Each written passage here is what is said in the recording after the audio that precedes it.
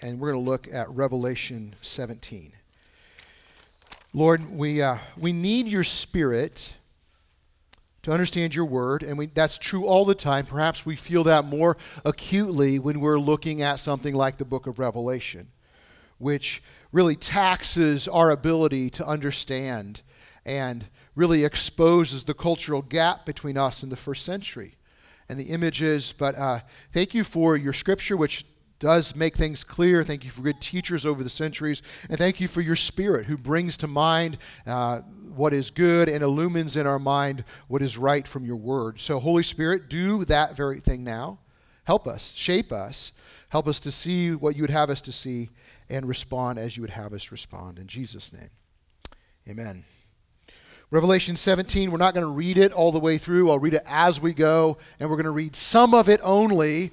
Now, I'm very aware that a couple weeks ago, Taylor said, we don't skip any verses when we're going through books. Well, we're going to skip some verses today. Not because they're hard, just because it's so long. I just can't get through it all. And it's just continuing on sort of the lament that already started in Revelation 18. But time's going to force us on. You can dig into that later on your own. And so today also, I'm not going to share a bunch of like the trail markers of how I got to what I'm going to say, but I will put in our general Facebook workplace for the general, I'll put in some notes, just my own personal notes, if you want to look at those a little bit later. I rediscovered something this week as on YouTube. There was a couple videos for what's called Enchroma glasses. You've seen these Enchroma glasses, they look like sunglasses a little bit, but they are designed for people maybe with a specific kind of color blindness, but a profound color blindness that cannot see in color. And Enchroma glasses allow persons who've never seen in color to, for the first time, see things that they've always seen in monochrome, to see it in color. And whoever puts them on, the result is almost the same all the time. It's like it's overwhelming emotion, a lot of tears and crying. And it's really kind of heart-rending to watch this. I would encourage you to go watch it. I was watching one with like maybe an 8, 9-year-old little boy. And before he put the glasses on, they had some balloons on the couch. And his mom's like, what color are these? And he's like, brown, gray, dark gray, brown, dark green. Okay. Put the Enchroma glasses on, and he's like stunned. He's overwhelmed. He starts to cry and kind of whimper. It's like, now what color are there? And I have no idea how he had this sense. He's like, I think orange, yellow, green, blue. Is that purple? I could see for the first time. So those are things he had always seen in his whole entire life, but now with these lenses is enabled to see another dimension, another texture of that, something that he'd already seen his whole life. So go out and look for the Enchroma glasses. For the last few months, we've been looking at the book of Revelation, and what we've been seeing is that Revelation gives us these images to the people of God. Some of them are fantastical. I mean, let's admit it. Some of them, it's hard to get our mind around them. Some of them are a little bit disturbing. But what is happening here is with image after image after image, layer upon layer of image, the people of God are receiving lenses to look at the world. To look at things we've always seen before, but then to see them with a new dimensionality to them. To see in color where we've only seen in black and white before. To get heaven's eye view on some things. And these images provide us with some language. Like so over the last few weeks, we've been seeing the work of Satan, who's called the dragon, through the beasts. And today we're going to see through Babylon. And maybe we could adopt language that says, oh, that's dragon-like. Oh, I see that. That's dragon-like. Or way we talk about organized earthly power organized apart from Christ. We could say, oh, that's beastly. Right? That's beastly power. And today we could say something like, oh, that's Babylon-ish. Or to put a more stark point on it, and we're going to look at this, that's prostitute-like.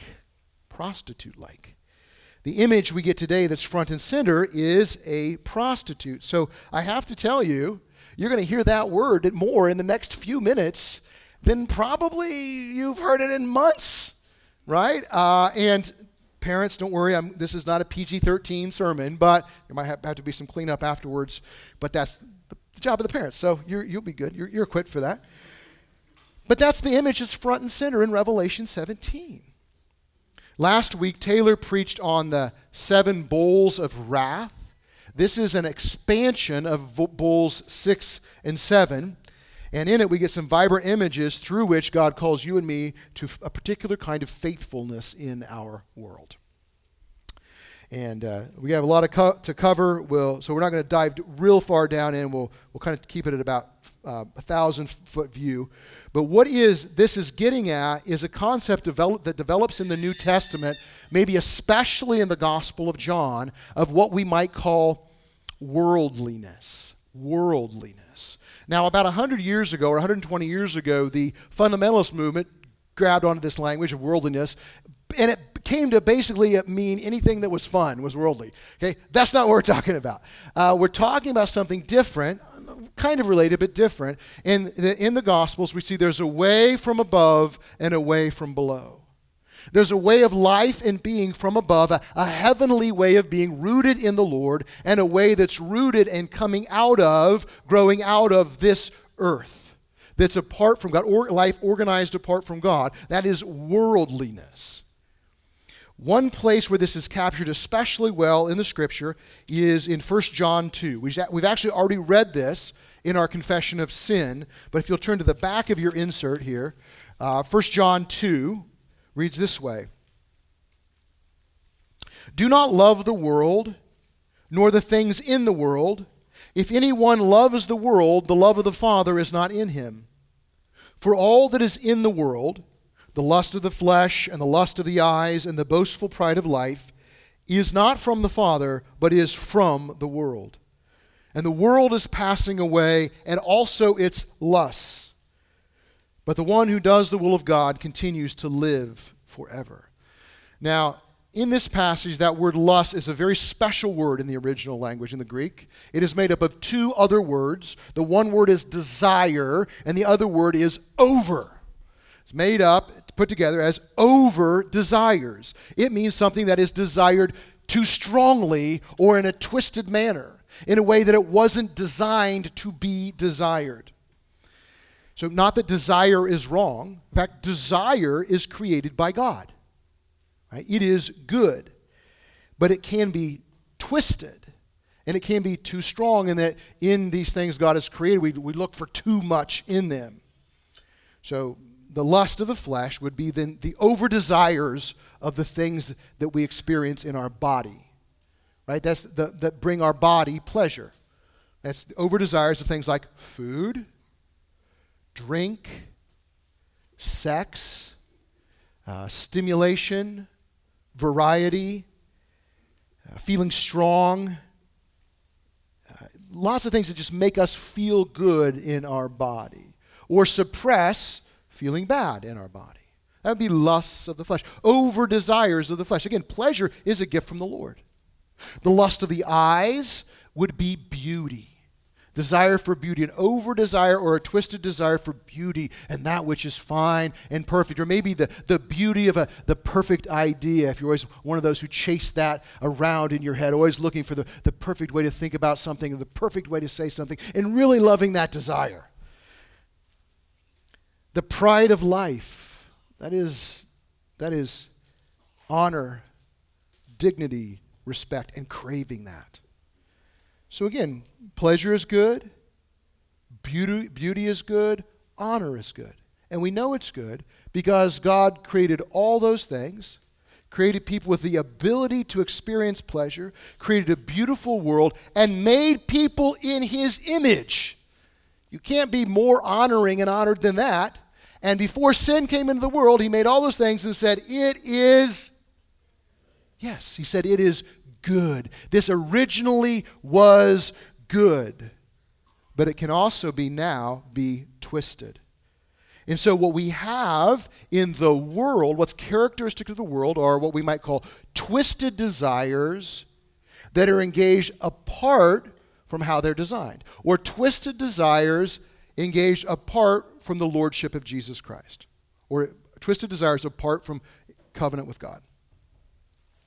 We actually see this at work in the very first sin recorded in Scripture. Adam and Eve in the garden, God says, it's all yours. I love you. You have deep honor. I've made you in my image. You may eat anything. You may have anything your heart desires to put into your body except for this fruit of the tree of the knowledge of good and evil. And look at all the beauty of this earth. He made it, and he said it is good. But then look at Genesis 3, verse 6, also on the back of your insert. So when the woman saw that the tree was good for food, lust of the flesh, and that it was a delight to the eyes, lust of the eyes, and that the tree was desired to make one wise. Oh, I'm wise. That's the boastful pride of life.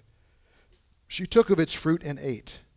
And she also gave some to her husband who was with her, and he ate. The lust of the flesh, lust of the eyes, and the boastful pride of life. And since that time, we have a world that's overcome with twisted desires. Now, it's still a world where God gives very good things, but we repeatedly take those things and twist our desire for them and over-desire them. And so we tend to long for the things of God, those good things he gives, but we long for it in a way that's out of covenant with him. And that, hence the over-desires or the lusts of the flesh. And that's the world in which we live. It's just everywhere, and it manifests itself in all kinds of ways. In our own sin. And last night I was awakened at about 2:18. We sleep with our windows open, especially when it's cool out, to make a cool room. And I don't know what was happening in our neighborhood. I don't know if the Flacks heard this or not last night. Oh my gosh. I don't know if it was a man and a woman, and they were mad at each other. They were screaming. I'm like, who? I walked out the front door. I'm like, do I have to call the police? And it was from the back. So it was between the streets of the Flacks and the Williams live on. I'm like, what's happening there? I saw some police come. I said, okay.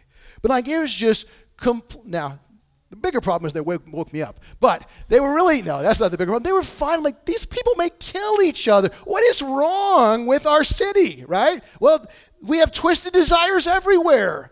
And we know that because it's in us too.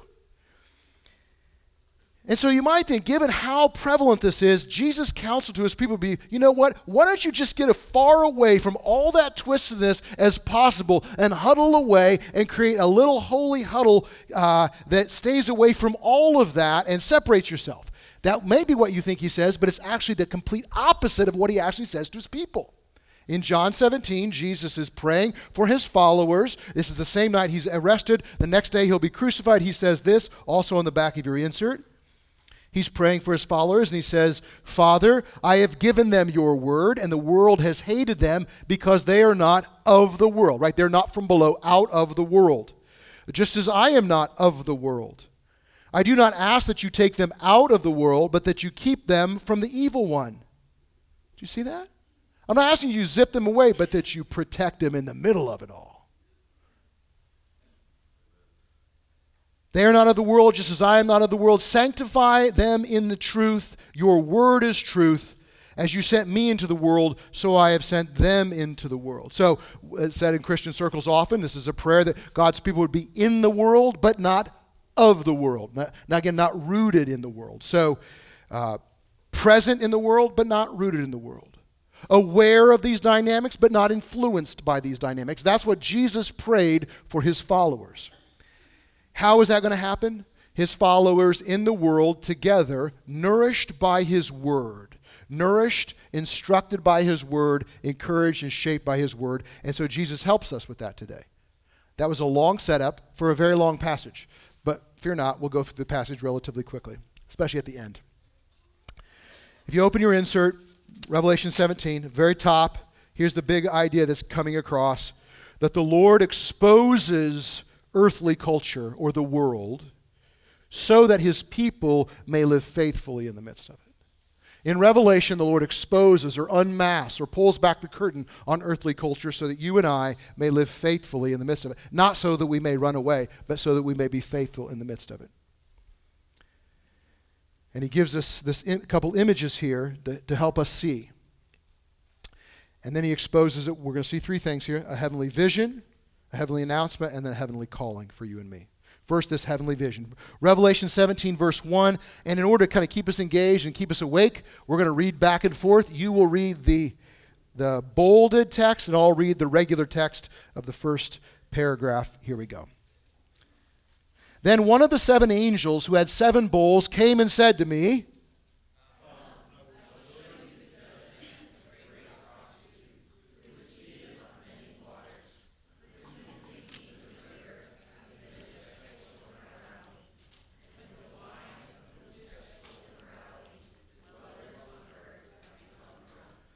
and he carried me away in the Spirit into a wilderness, and I saw a woman sitting on a scarlet beast that was full of blasphemous names, and it had 7 heads and 10 horns. So, again, this is a recap of an expansion of the 6th and 7th bowl. That's why the angel is there. And back just before this, in Revelation 16:19, that judgment was on a city called Babylon. And that's going to come up in this text, Babylon. Now you might ask, in John's day, what was Babylon? And the answer would be, well, the actual city in John's day was not much. However, in Jewish history, it was very important. It was the Babylonian Empire, which carried the people of God off into captivity 600 years before that, and its capital city, Babylon, became the symbol for the oppressive power that carried the people away, and it was a very wealthy and luxuriant city, so not only did it exercise power over the people, it enticed them away from the Lord. It's when they're in exile in Babylon that the very famous passage through Jeremiah comes, where God tells the people, seek the peace of the city to where I've exiled you. Don't run out, don't go to the north side of the city and stay along the, in little encampments along the river, but instead you go and you live in the city, you have children, you marry in the faith, you raise children in the faith, you settle down, it says, build gardens, build homes, have jobs, but in the midst of that all, you be distinctly my people. You distinctly my people in this city, in Babylon. So all that is freighted into what is in the Jewish mind as they hear Babylon. Okay? Not for us, but we have to get back into that context a little bit. So the symbol, I put this insert in your insert, the bottom right, 2 theologians named Beeke and Leon Morris. I kind of did a mashup. The theological meaning of Babylon then in Revelation is this. Babylon is the world as the center of industry, commerce, culture, and power organized independently from the lordship of Jesus. So it's all of culture that's organized independently from Jesus. It doesn't mean it's as bad as it can be. It just means it's not rooted in the confession that Jesus is the Christ and not built on that. So if we're filling the literary flow of the book of Revelation, I'm going to lose some of you here, but the nerds will hang in there. Okay, so what's happened? Revelation 12, the dragon declares war on the followers of Jesus, the church. And then he stands on the shore of the sea, and out of the sea comes the beast of the sea, which we said was organized earthly power. And then we see the beast of the earth, which we said was earthly ideology. So the organized earthly power, which will suppress the people of God, and the ideology, which makes that make sense, is combined, and out of that comes a culture called Babylon. All of the culture independently organized apart from Christ. And of course, this is sort of a bastardization of what is real and true, if you think about it. You have the gospel of the kingdom of God as heavenly power. You have the gospel of the kingdom as a heavenly ideology, which comes together and creates a heavenly culture called the church. So Babylon is a counterfeit church. Later, Babylon is going to be shown to be expressed as a prostitute, and the church as a bride. Okay, so you have this counterfeit theme going on there. So if you left for that second, please come back. We're going to look, okay? Why the image of a prostitute? Right? So Babylon is not called Babylon first here, it's called the great prostitute. So I just want to talk about that image for a second. There are 2 women in Revelation who are contrasted. The bride of Christ, which is Revelation 19 and 20, who's the same person as the woman in Revelation 12, the faithful people of God. And here, the prostitute. There's 2 women in contrast to each other. Why the image here of prostitution? Now, first we'll say, I think it's pretty easy to overstretch these images and metaphors in Scripture. And I don't know, it's not helpful to do that. I'm trying to stick in like what thematically in Revelation and in the Old Testament prophets. And I think what's going on is this. It has to do with the nature of marriage and faithfulness. Marriage, let me just talk about what biblical marriage is for a second.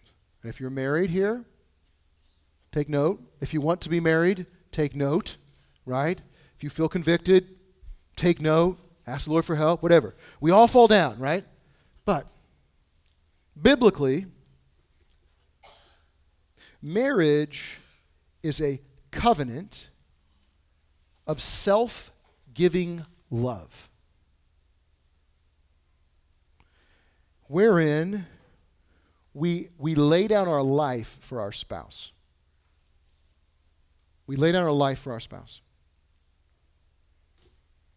We serve our spouse. We submit our preferences for our spouse. We, and this is straight scripture, count our spouse as more important than ourself.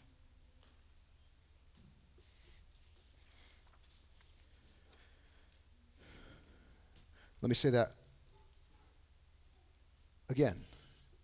We count our spouse as more important than ourself. Now, I just want you to stop and think, not about your spouse, but about yourself. Don't ask, is my spouse doing that? That's the wrong line of questioning. Is this my posture? Right? Biblical marriage is other-centered. It's not self-centered. There is no self-promotion. There's no self-justification, no self-defending, only self-giving. That's the picture of biblical marriage. It's also the picture of Christ's love for his people and the love he empowers and calls us to in actual marriage. Okay. Now, in that context, what's part of that is sexual intimacy that is designed by God for joy, for mutual joy, even if differently experienced between husband and wife. It's designed for mutual joy in the context of self-giving love, life laying down for the other love. It's designed to happen in the context of the covenant of marriage under the covenant lordship of Christ. Now, the reason I start with that is because that is the real and the design. Prostitution, then, among other things, is the isolation and commodification of one aspect of marriage, the sexual intimacy, pulled out of the design context in which it's designed for, taken as its own thing, and then twisted into something selfish because it's no longer in the context of self-giving love and it's controlled by the person desiring it.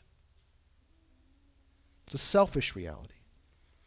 It's ripped out of the context of covenant, and somehow at the same time, it profoundly minimizes what God intends and completely twists it all at the same time. I think, and so what we have then in prostitution in this context is twisted desire outside of covenant with God, which, if you remember, is the main idea of worldliness, twisted desire outside of covenant, the lust of the flesh, the lust of the eyes, and the boastful pride of life. In the Old Testament, a main way of describing spiritual unfaithfulness to the Lord was with the concept of sexual immorality, running to another god instead of Yahweh. All of creation owes fidelity and faithfulness and allegiance to their Creator God. Most of creation has said, no, I do not want that. I want part of that relationship, and I want it on my terms. Hence the metaphor. And this passage we just read says the kings of the earth led the way in that, and the people followed after. Right? That's the picture of the world in which we live. God is giving us a lens to see, oh, it's pretty serious, and it's about faithfulness. So the picture here, now actual sexual sin is included in this, but first we want to see it is spiritual unfaithfulness is what is being pictured here. And John is then taken into the wilderness. Why the wilderness? Well, if you go back to Revelation 12, the wilderness is the place where God cares for and nourishes his people when the dragon's waging war on them. The wilderness is a place of safety, but it's also a place we saw when we were there, a sense of exile and the reality that we're not home yet. We're not home yet in this earth until the restoration of all things. So we say kind of tongue-in-cheek, this world is our home, but just not yet. We taste of the goodness of the coming kingdom, but it's only a foreshadowing, only an echo of the future coming back into the present. We taste of it now, but the fullness is coming in the future. But he's taken in the wilderness as if to say this is the only place you can actually see clearly from. Another way to say this is, if we think that the world is our home as it is right now, we will never see in color. We just can't see. And God is giving us the gift of this image to see it. So put this all together again, Beeke and Morris. Babylon is the world as the center of industry, commerce, and culture and power, organized independently from the lordship of Jesus. The woman, the prostitute, stands for everything that tempts, seduces, and draws people away from God, all that stirs the lust of the flesh, the lust of the eyes, and the pride of life. So, again, I can share more about how we get there, but that's a good compendium of all that, the spiritual significance of those images. So, having gotten there, let's read verses 4 through 6 together. Again, you read the bold. The woman was arrayed in purple and scarlet and adorned with gold and jewels and pearls, holding in her hand a golden cup full of abominations and the impurities of her sexual immorality. And on her forehead was written a name of a mystery.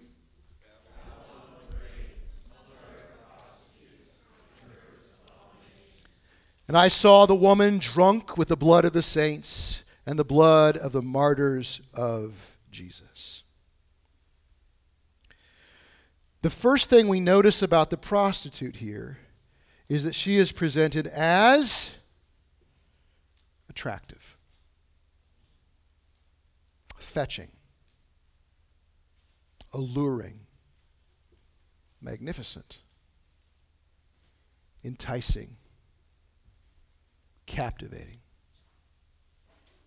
She is beautiful.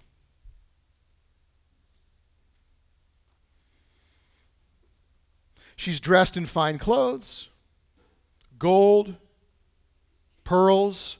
By the way, in Revelation 19 and 20, the bride will be described as dressed in fine linen with gold and pearls. The prostitute is a counterfeit and an alluring destroyer. And the kings of the earth and the peoples of the earth run to her. And it was said earlier, they are drunk with her sexual immorality. And the picture there is like a drunk person that is becoming incapacitated and, like many who are under the influence of alcohol, unaware that it's happening. That's why there's so much drunk driving. People are like, I think I'm good, right? I told the first service, be encouraged that your pastor can't do a good impression of a drunk. But it's the whole world saying, I think this is fine. And they're in terrible danger. Part of that is because she is so alluring. Who uses pleasures and twists them to, as Beeke and Moore say, tempts, seduces, and draws people away from God, all that stirs the lust of the flesh, the lust of the eyes, and the pride of life. She holds in her hand an expensive golden chalice. If you could imagine if this was a golden chalice, you might have a really nice wine glass at home. Like our really nice wine glasses cost like $4.50. You might have really nice wine glasses. I bet nobody has a solid gold wine glass, right? I hope you don't. Really. Unless it was passed on to you. But the picture is like, wow, this woman is stunning, and this looks so good. Like there's, right here so far, there's nothing that's bad that we've seen. It looks good. And you know, this is one of the themes in Revelation, that there is a certain naivete to thinking that destructive things look bad. If destructive things looked bad from the beginning, nobody would get destroyed by them. Part of the aspect of destruction is that it's alluring. It looks good. Naivete is what is required to say, well, it said it's good, it must be good. Wisdom is required to say, well, what is actually here? So this scene is full of glamour. It's very intoxicating. Like, how could it be bad? Here's this beautiful woman, and got the golden chalice, and you get close enough to see what's in the cup. And it's not the finest wine. You get close enough, and what is it? It is full of the abominations and impurity of her sexual immorality, which again we said is spiritual unfaithfulness to the Creator God. The allurement draws you in. The glamour hands you the chalice and says, drink. And all of the culture of Babylon says, yeah, this is a pretty good idea. Drink that. And you get close enough also, you see there's something written on the forehead, which is Babylon the Great, mother of prostitutes and of the earth's abominations. Remember, the writing on the forehead is a sign of identity. We've already seen that in the book of Revelation. What this is communicating is simply a mystery in Revelation, something formerly hidden but now revealed. The intention for Babylon is to create more and more unfaithfulness and more unfaithfulness, and even so that the culture or Babylon or the prostitute herself is drunk with that power and drunk on the blood of the saints, meaning that it's been so effective that people have died as a result of this, and it makes her power hungry. So let's put a little bit of application here. We got to bring this into our own life a little bit, okay? What the Lord shows us in this picture is that the worldliness that leads to destruction, the worldliness from below, and we're not talking about pleasure. God made pleasure, right? He made food and wine and sex and friends and jobs and made all the good stuff. He said it is good before it was twisted. It's alluring. The twisting is alluring, okay? This is what we're seeing. Illicit sexual sin is alluring. The idea is alluring. Pornography in our culture is alluring. It doesn't look bad at first. It looks good. And that is why so many people get captivated by it. And there are very few in Babylon who will say, that's not a good idea.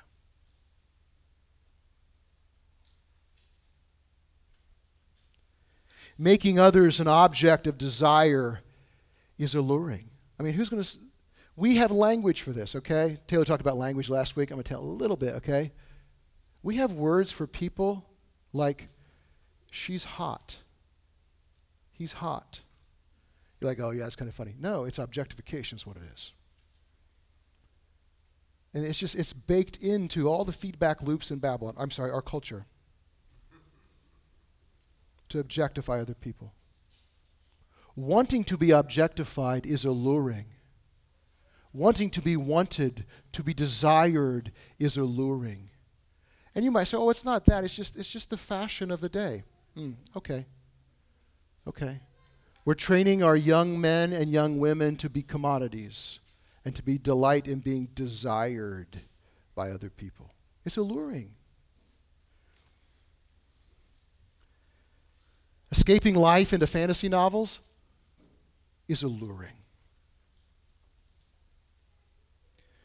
The temptation to build power and a career as our main vocation in life, our main calling in life, is alluring. The temptation to sublimate our family and our faith and our fellowship and even our own health in the pursuit of career is alluring. It's enticing. It's magnetic. Seeking wealth and comfort is alluring. Trying to make our kids better than every other kid is alluring. Now, I know your kid is special.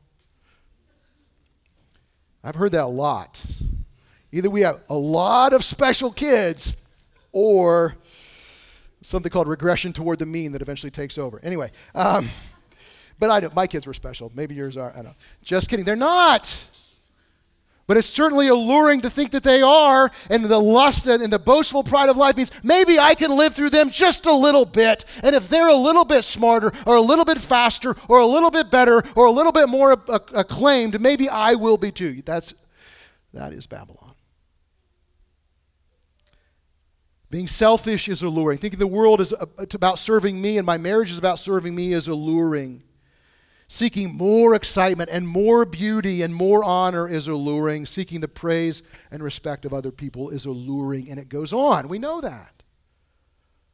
And we know it because we feel it in our own bones. We get that. And for all these things, Babylon or wherever we live, very few of them are going to say, you should walk away from that. But when we drink it down ever so subtly in our culture, what happens is we get numb and drunk and non-responsive to our own danger and our own disillusionment with the one who actually really loves us and offers us pleasure and beauty and honor. And so I would just say, if you have sensed, you know what, my love for Jesus has grown cold, I'm not saying this is why, but I would say dig here first.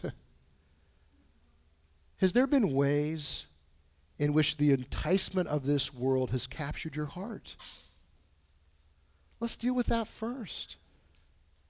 It's hard to have a counterfeit lover. And again, the power of this all lies in the fact that it's a corruption of something good. Okay.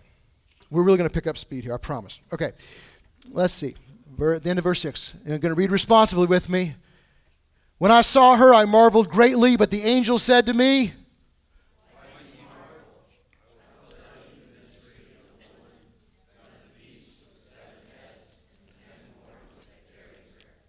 the beast that you saw was and is not and is about to rise from the bottomless pit and go to destruction. And the dwellers on earth whose names have not been written in the book of life from the foundation of the world will marvel to see the beast, because it was and is not and is to come. Wow, that's a lot of words. But here, first of all, you notice John also is stunned by the woman. He wonders at her, and the angel's like, hey, John, what is going on here? Like, why do you wonder? He said, let me tell you what this is. This is a counterfeit. This is another piece of counterfeiting the beast. It's great, right? So Jesus, this is another picture of the beast counterfeiting Jesus. Jesus was in his incarnation. He was not his death on the cross. And then he came again in his resurrection. The beast was, as Taylor preached about a couple weeks ago, when unchecked before Christ came into the world, he was not. That his power was diminished because he can no longer deceive the nations. That is the time now, and then he will be again. He'll come up out of weakness to go to the pit of destruction forever. I mean, this what you're wondering at, John? She rides on the back of a false savior. And all of humanity who doesn't follow the Lamb will eventually be enticed to follow her. And this has specific expression in every single age. And John then is encouraged to think about it in his age. So let's just read verse 9 through 14. Don't lose steam here. First service lost steam on this passage, so here we go. This calls for a mind with wisdom. The 7 heads are 7 mountains on which the woman is seated. They are also 7 kings, 5 of whom have fallen. One is, the other has not yet come. And when he does come, he must remain only a little while. As for the beast that was and is not, it is an 8th, but it belongs to the 7. And it goes to destruction. And the 10 horns that you saw are 10 kings who have not yet received royal power, but they are to receive authority as kings for 1 hour together with the beast. These are of one mind, and they hand over their power and authority to the beast.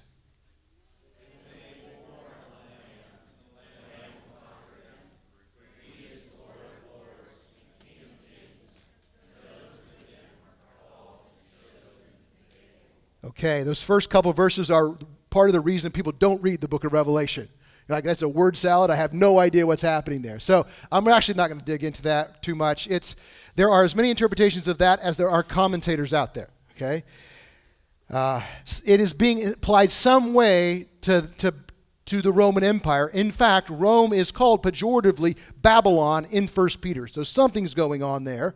But whatever it is, whatever the contemporary manifestation was for John, there is one idea that's coming through. That's verse 13. These are of one mind, and they hand over their power and authority to the beast. They will make war on the Lamb, that's Jesus, and the Lamb will conquer them, for he is the Lord of lords and King of kings, and those with him are called chosen and faithful. John, I need you to know something. You're living in the midst of something that's very powerful, that's an immersive reality of all the lust of the flesh, the lust of the eyes, and the boastful pride of life. The Roman Empire, it seems impenetrable, it seems impregnable, it seems like it can never fall. I want you to know the Lamb wins. The Lamb wins. He wins. Even if you can't see it right now, John. And then the vision zooms back out again. Verse 15. And the angel said to me, the waters that you saw where the prostitute is seated are peoples and multitudes and nations and languages. And the 10 horns that you saw, they and the beast will hate the prostitute. They will make her desolate and naked and devour her flesh and burn her up with fire. For God has put it into their hearts to carry out his purpose by being of one mind and handing over their royal power to the beast until the words of God are fulfilled together. And the woman that you saw is the great city that has dominion over the kings of the earth. The prostitute sits over or has authority over people from peoples, multitudes, and nations, which is the exact same phrase as makes up the church early in Revelation. Again, this is another counterfeit picture. But now the true nature of the prostitute is fully revealed. Not only is she alluring, not only is she dangerous, but she's limited and she's used. The beast turns and destroys the woman. Why is that? Because he doesn't care about the cultures of the world. He's after the bride of Christ. The cultures of the world are used in service to the beast to go after the Lamb and his people. That's why. The beast is trying to destroy the bride, and he's using the prostitute to do it, but at the end, he doesn't care about the prostitute. He doesn't care about the cultures. Just cares about going after Jesus and his people. He's after you. His schemes are designed after you, after me. We've got to know that.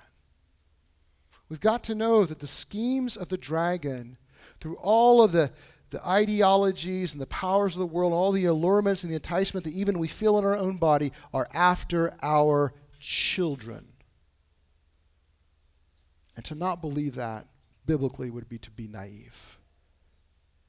It's after our churches, after our marriages. The dragon is after our friendships.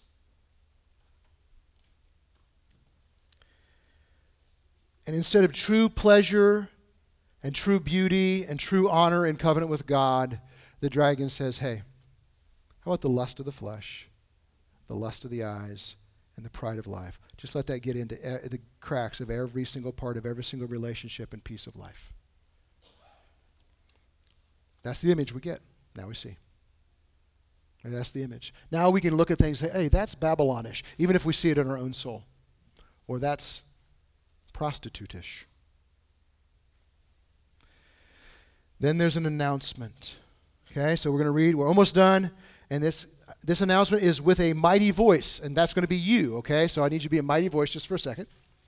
After this, I saw another angel coming down from heaven having great authority, and the earth was made bright with his glory. And he called out with a mighty voice, "Fallen, fallen is Babylon the Great. She has become the dwelling place for demons, a haunt for every unclean spirit, a haunt for every unclean bird, a haunt for every unclean and detestable beast." For all nations have drunk the wine of the passion of her sexual immorality, and the kings of the earth have committed immorality with her, and the merchants of the earth have grown rich from the power of her luxurious living. This is an announcement that John hears in the first century that was already true in principle, but not fully true in experience. And it would probably be inconceivable to almost everybody else to hear the Roman Empire as Babylon is fallen, declared fallen. How could that possibly be? There's no way. But John knew something. John had been somewhere. Of all the disciples, there was only one left at the cross. Only one left to hear Jesus say words like this: "It is finished." And John tells us about it in his gospel. John was there when Jesus, conquering the power of death, comes out of the tomb. He's there when Jesus, some days later, ascends to heaven and sits at the right hand of God the Father and begins to reign. At that point, he can say, "It is finished. Babylon has fallen in principle," that there's nothing left to happen for Babylon to fall because Jesus has taken his power and begun to reign. And it's so certain that he can speak of it in the first century as if it's already happened, though it will happen future yet to us. Here's a good example. Here's a great picture of Babylon. A cut flower. It looks beautiful. There's all kinds of life in it, but you and I both know its time is short. Well, it may last a few days. Put it in water, put some chemicals. It might last for, a few more days. You won't come back next year and see this flower. We could say to this flower, "You're beautiful. You have all kinds of life in you."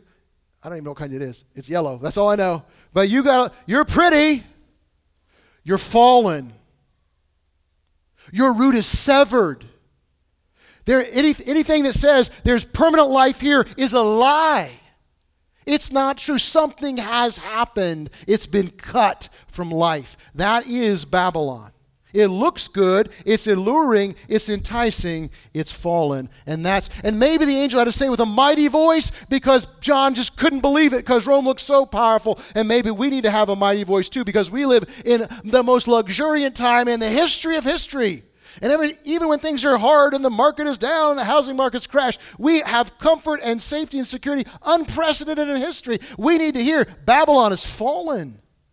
Babylon has fallen because something Jesus has done in his life, death, and resurrection, breaking into the world and beginning an untwisting of desires that you and I can share in. True beauty, true desire, and true honor. And because of that, finally here, there is a calling. Then I heard another voice from heaven saying, "Come out of her, my people, lest you take part in her sins, lest you share in her plagues, for her sins are heaped high as heaven, and God has remembered her iniquities." We'll stop right there. God says, "Oh, my people, come out of her." Not come out of her so that you will be my people. Come out of her because you are my people.